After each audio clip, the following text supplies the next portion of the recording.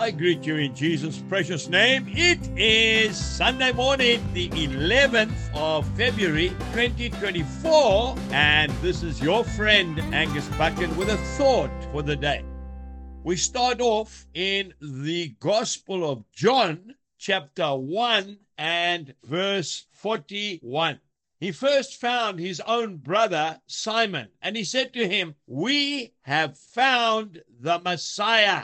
We have found the Messiah. And then we go to the book of Acts, chapter 7, and I'd like you to read that when you get a chance. Reading from verse 2, where Stephen, who was a waiter, that's right, he waited on the tables, he told the story of his people. I want to speak to you this morning about the power of personal testimony. Tell your story. You know, there was a lady by the name of Fanny Crosby. Her real name was Frances. She was blind. She loved Jesus Christ with a passion. She wrote over 6,000 hymns in her lifetime. She lived till 94 years old. By the age of 15 years old, she had memorized, because she was blind, the 4 Gospels, Matthew, Mark, Luke, and John, and many other books of the Bible. And she wrote probably one of the most famous hymns that has ever been written. That's right, we are talking about Blessed Assurance. I want to tell you, it is a personal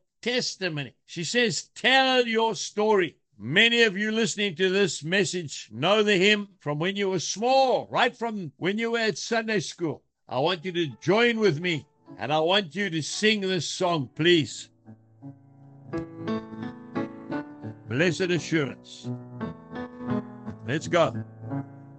Blessed assurance, Jesus is mine. Oh, what a foretaste of glory divine, heir of salvation, purchase of God, born of his Spirit, washed in his blood. All together. This is my story, this is my song, praising my Saviour all the day long. This is my story, this is my song, praising my Savior all the day long. The Lord Jesus Christ bless you today as you go out and you tell a dying world your story, because that story of yours will save somebody today. Jesus Christ is the Savior of the world. Have a wonderful day. Goodbye.